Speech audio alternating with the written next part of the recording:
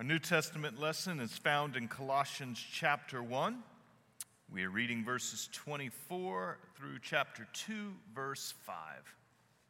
Now I rejoice in my sufferings for your sake, and in my flesh I am filling up what is lacking in Christ's afflictions for the sake of his body, that is the church, of which I became a minister according to the stewardship from God that was given to me for you, to make the word of God fully known, the mystery hidden for ages and generations, but now revealed to his saints.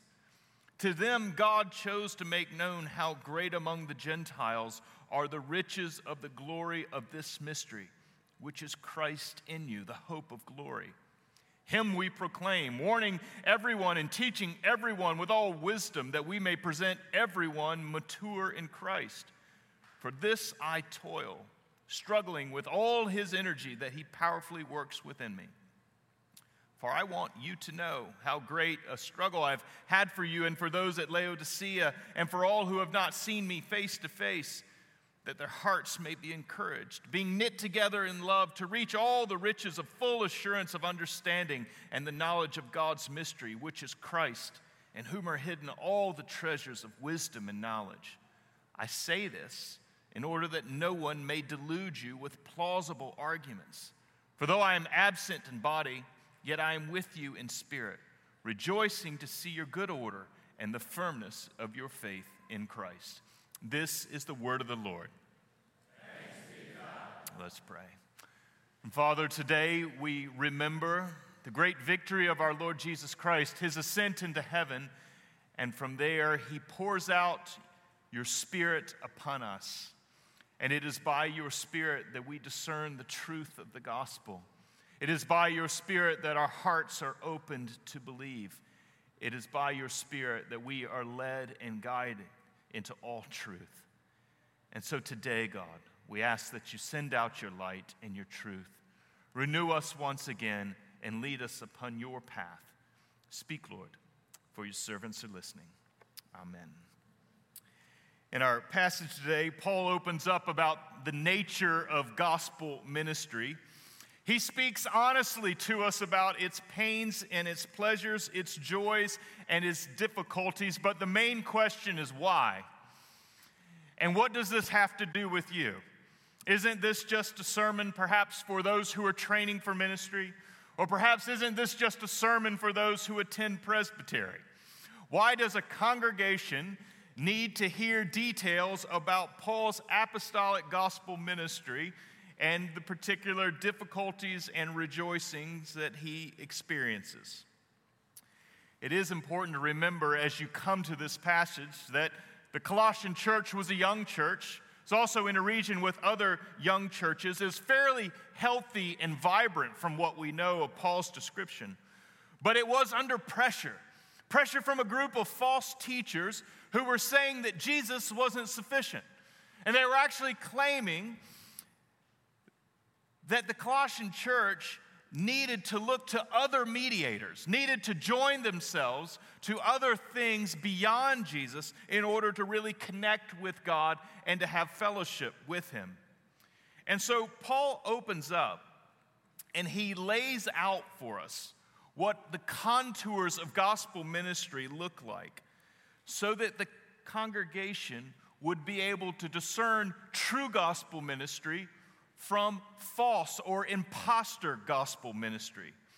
And this is why it's important. No, this is why it's critical for us to consider what he says today, because it helps us to discern truth from error. And this isn't just for pastors and elders. It's not just for ministers who are in training.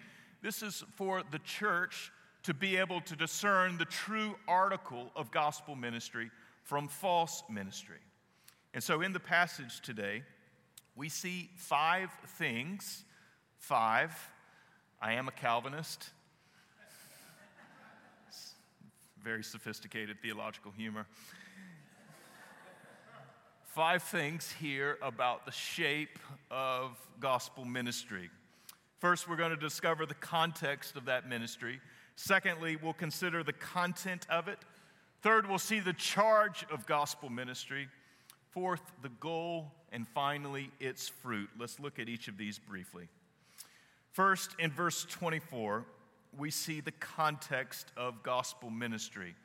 Paul begins by saying these words, "Now I rejoice in my sufferings for your sake. And in my flesh I am filling up what is lacking in Christ's afflictions for the sake of his body, that is the church." Now this verse generates no small amount of controversy. Paul here speaks about afflictions of Jesus that he is filling up. And so the natural question is simply to ask, what afflictions is Paul filling up? What was insufficient about Jesus' sufferings? It's important to go ahead and clarify that Paul is not saying there's anything lacking about Jesus' sufferings in order to atone for sins. But rather, the word he uses here, afflictions, is a significant one, because in first century Judaism, there was a widespread belief that before the age to come, when God returned and made all things right, there was going to be a period known as the Messianic woes. That is, there was going to be trial and trouble. It was a season of affliction. And in the New Testament, what we find is that Paul applies that season of trial and tribulation not to just a period right before Jesus returns, but he applies it to the period, the era of time between Jesus' resurrection and his final return.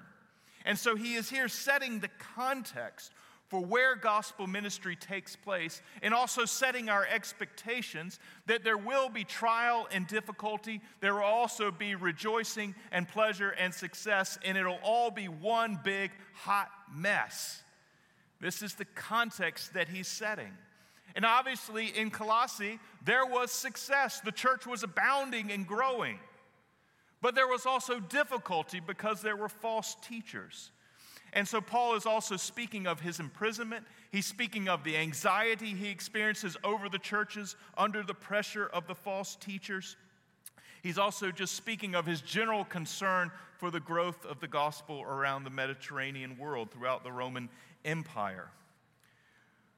But also note something, that in the midst of this difficulty, in the midst of these afflictions that Paul and the church experienced, that they don't undo him.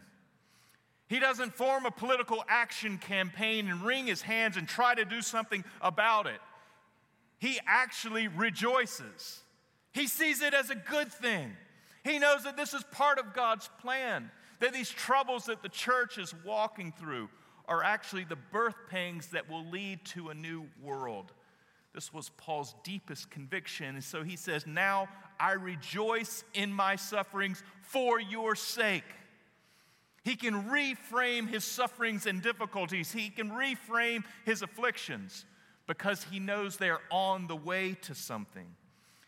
He rejoices because of the truths we have just worked through in the past weeks in verses 15 through 20 in chapter 1. That our Lord Jesus, the firstborn of creation, the preeminent and supreme one who rules over all things, who's the agent of creation, is going to make good upon all that he is and for all the gifts that he made. He will redeem them and renew them, and that he will raise them. And so Paul, confident that his sufferings are on the way towards that greater goal. And so this is what we see the context of gospel ministry is, one of difficulty and trial, and there's also rejoicing, and there's also growth and success. But second, in verses 25 through 28, we also learn about the content of gospel ministry. Paul begins speaking here about, he uses several different terms. He refers to the Word of God, then he refers to the mystery, and then he just simply refers to Christ. And he says in verse 28, he summarizes everything, and this is the content of his gospel ministry. Him, that is Jesus, we proclaim. That the Word of God, the mystery, these are all referring to Jesus. And friends, this is the simplicity of gospel ministry, that it has a summary in one person. It is a proclamation of the risen Jesus, of all that he has done for us, of all that he is for us. And we have no permission to change that. And we need to always note and focus upon the fact that gospel ministry, the focus of it, is not upon morality. That is not the focus of gospel ministry. That the focus of gospel ministry is not on politics. That's not the focus. That the focus is not on our mission. Even if that mission is assigned by God, the focus of gospel ministry is not on mission. And so things like church planting or even racial reconciliation, this is not the focus. The focus is not on the means of mission, about how we do our church programming, how we do small groups or discipleship or anything like this. Bible reading plans. This is not the focus of gospel ministry. All these things are good in and of themselves, and they have their place in the church. But the focus, the center, the core of gospel ministry, Paul says it in 3 words, Him we proclaim. That all these other things are only oriented and only are true in that they relate to Jesus, who sits at the hub of gospel ministry. We have no permission to make anything else central. And Paul is working in a context where people were decentering Jesus, saying that He wasn't sufficient. Jesus has something to say about all these other things, morality, politics, mission, means of mission. But we always must talk about those things in reference to Him, and He must remain central in that conversation. He is the center and the core who directs and guides, orients and shapes our life.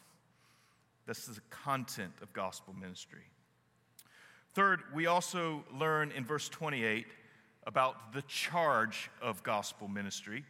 As the verse continues, Him we proclaim, warning everyone and teaching everyone with all wisdom.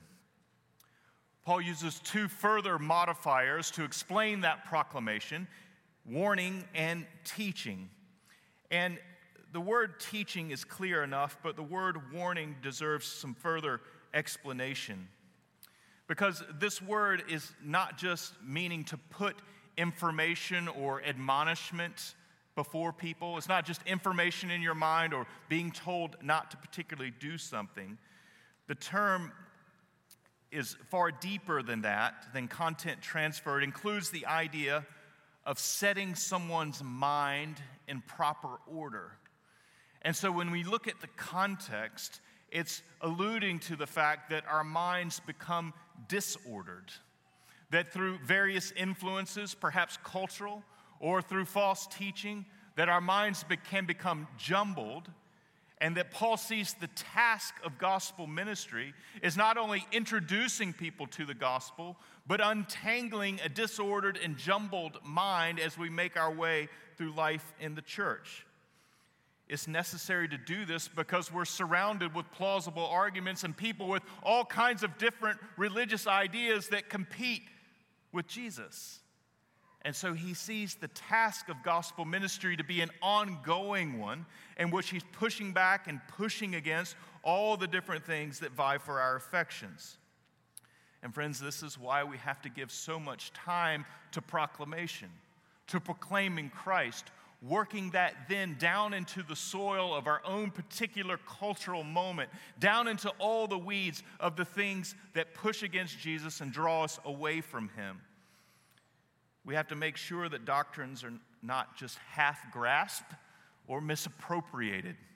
It is the charge of having a congregation to understand, to appreciate, and know how to apply those doctrines. This is the charge of gospel ministry. Now, fourth, in verse 28, we also learn here about the goal of gospel ministry. Him we proclaim, warning everyone and teaching everyone that we may present everyone mature in Christ. You will note the emphasis on the word everyone. It's there in the original, repeated, and it's something important that Paul is bringing out, that he has a goal for everyone, not just for a spiritual elite, not just for those who are in the leadership or in the hierarchy of the church, that everyone has equal and same access. It is for all, and that goal for all is that they be mature in Christ. This does not mean that everyone is perfectly sinless and blameless and has arrived at full sanctification. This is not what Paul is speaking of here. Rather, it means that everyone knows the sufficiency of Jesus, and everyone is settled on that sufficiency and content in it. This is the maturity, the goal that Paul speaks of here in this passage. And down in chapter 2, in verse 2, he explains that part of this goal is for everyone to reach the fullness, to reach the riches of full assurance of understanding and the knowledge of God's mystery, which is Christ, in whom are hidden all the treasures of wisdom and knowledge. And so what Paul is appealing to in this maturity is that we know the sufficiency of Jesus, that in him resides all wisdom, that all the treasures we need are located in him, and we need not go to any other. And so this is Christian maturity. It is being satisfied, it's being set, and it's being settled in relation to Jesus, and knowing that he is the one who brings us into God the Father's presence. And he alone is sufficient to do that. He alone can accomplish that. And friends, it is a perpetual struggle in the Christian life to find those riches of assurance. And that many struggle to have that sense of security. John Newton, the great English hymn writer, was a prolific letter writer. He had a friend, a Methodist minister named William Howe. Howe writes to Newton. He expresses his deep concern that God will never forgive his sins. Newton writes back, and he pens these words. He says, "When we burden ourselves with our many sins, we are apt to overlook the very greatest of them, unbelief. For what can be a greater proof of stubbornness and pride than to dare to contradict the express word of God? To say that he will not pardon when he declares that he will. To persist in it that he will make differences when he has assured us that he will make none." And friends, this is the goal of Christian maturity, is to embrace what Newton says, that God will not make differences between your sins. That actually when Jesus gives himself in our place when he dies, and that he has been raised and he is at God's right hand interceding for us, that nothing can take that away, that he is sufficient for all of your misdeeds. He cancels them out because he is the righteous one, and there is nothing that can take that away from you when you look to him in faith, when you trust him to be the sufficient offering on your behalf. And this is why we can be confident. And the goal of gospel ministry is to have that maturity, not to walk in sinless perfection, knowing that that comes on the other side of the grave and resurrection. But what comes now is that settled confidence that Jesus is sufficient for us. This assurance is not for the elite, it's not for the pastors. Paul says it's for everyone. It is for us all to learn to look to Jesus and only to him.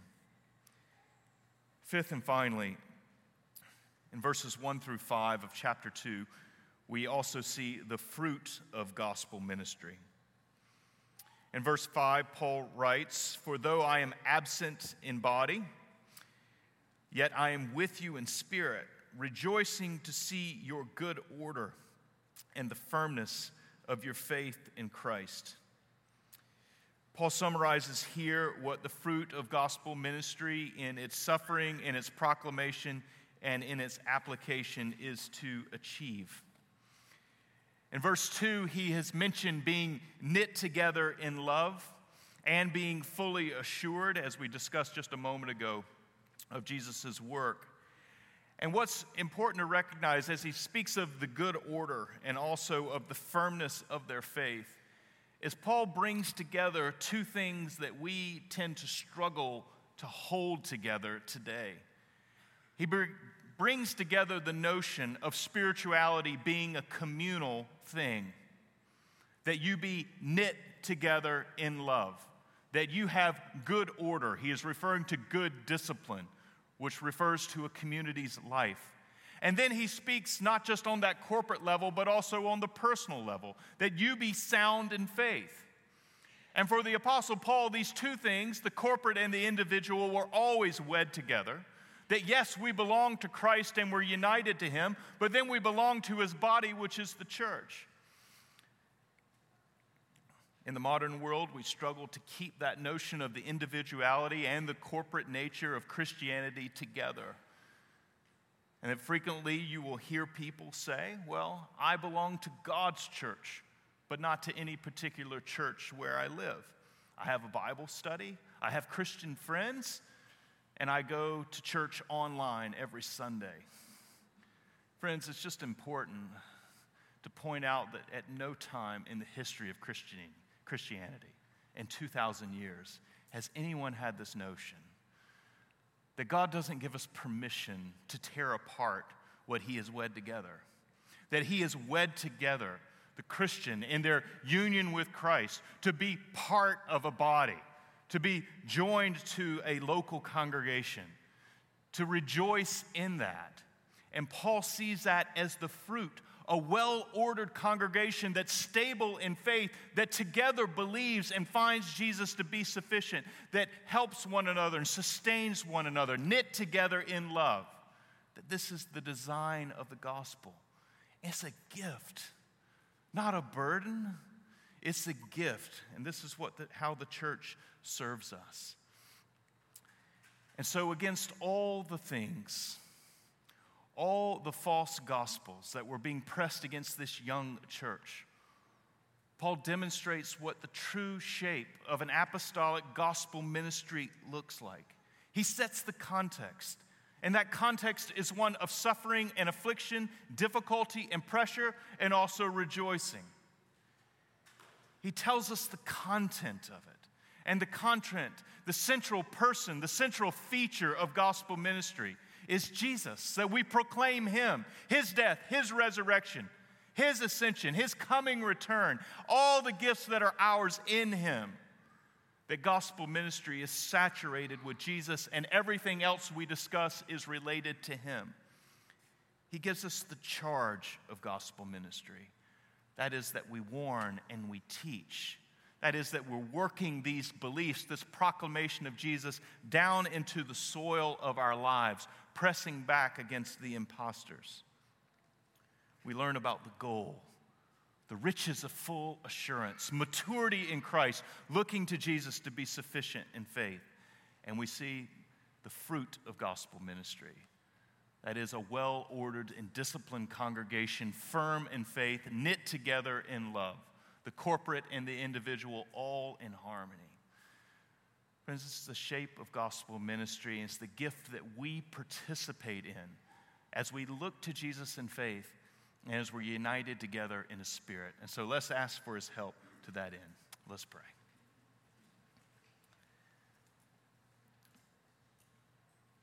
Father, we do thank you for the shape of gospel ministry, for how you have brought this about, and particularly for working in our hearts to draw us to faith, giving us eyes to see and ears to hear, to believe and to belong, to be knit together in love with one another.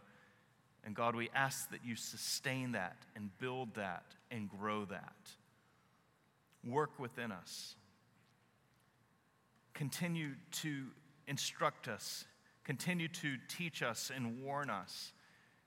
Draw us away from those false things that take away from Jesus' sufficiency. And God, give us the full assurance that we belong to you, that in Jesus are all the treasures of wisdom, the riches that we need. And so may we hold fast to him all of our days. Build us up. May we be firm and stable. May we be well ordered together. We ask in Jesus' name. Amen.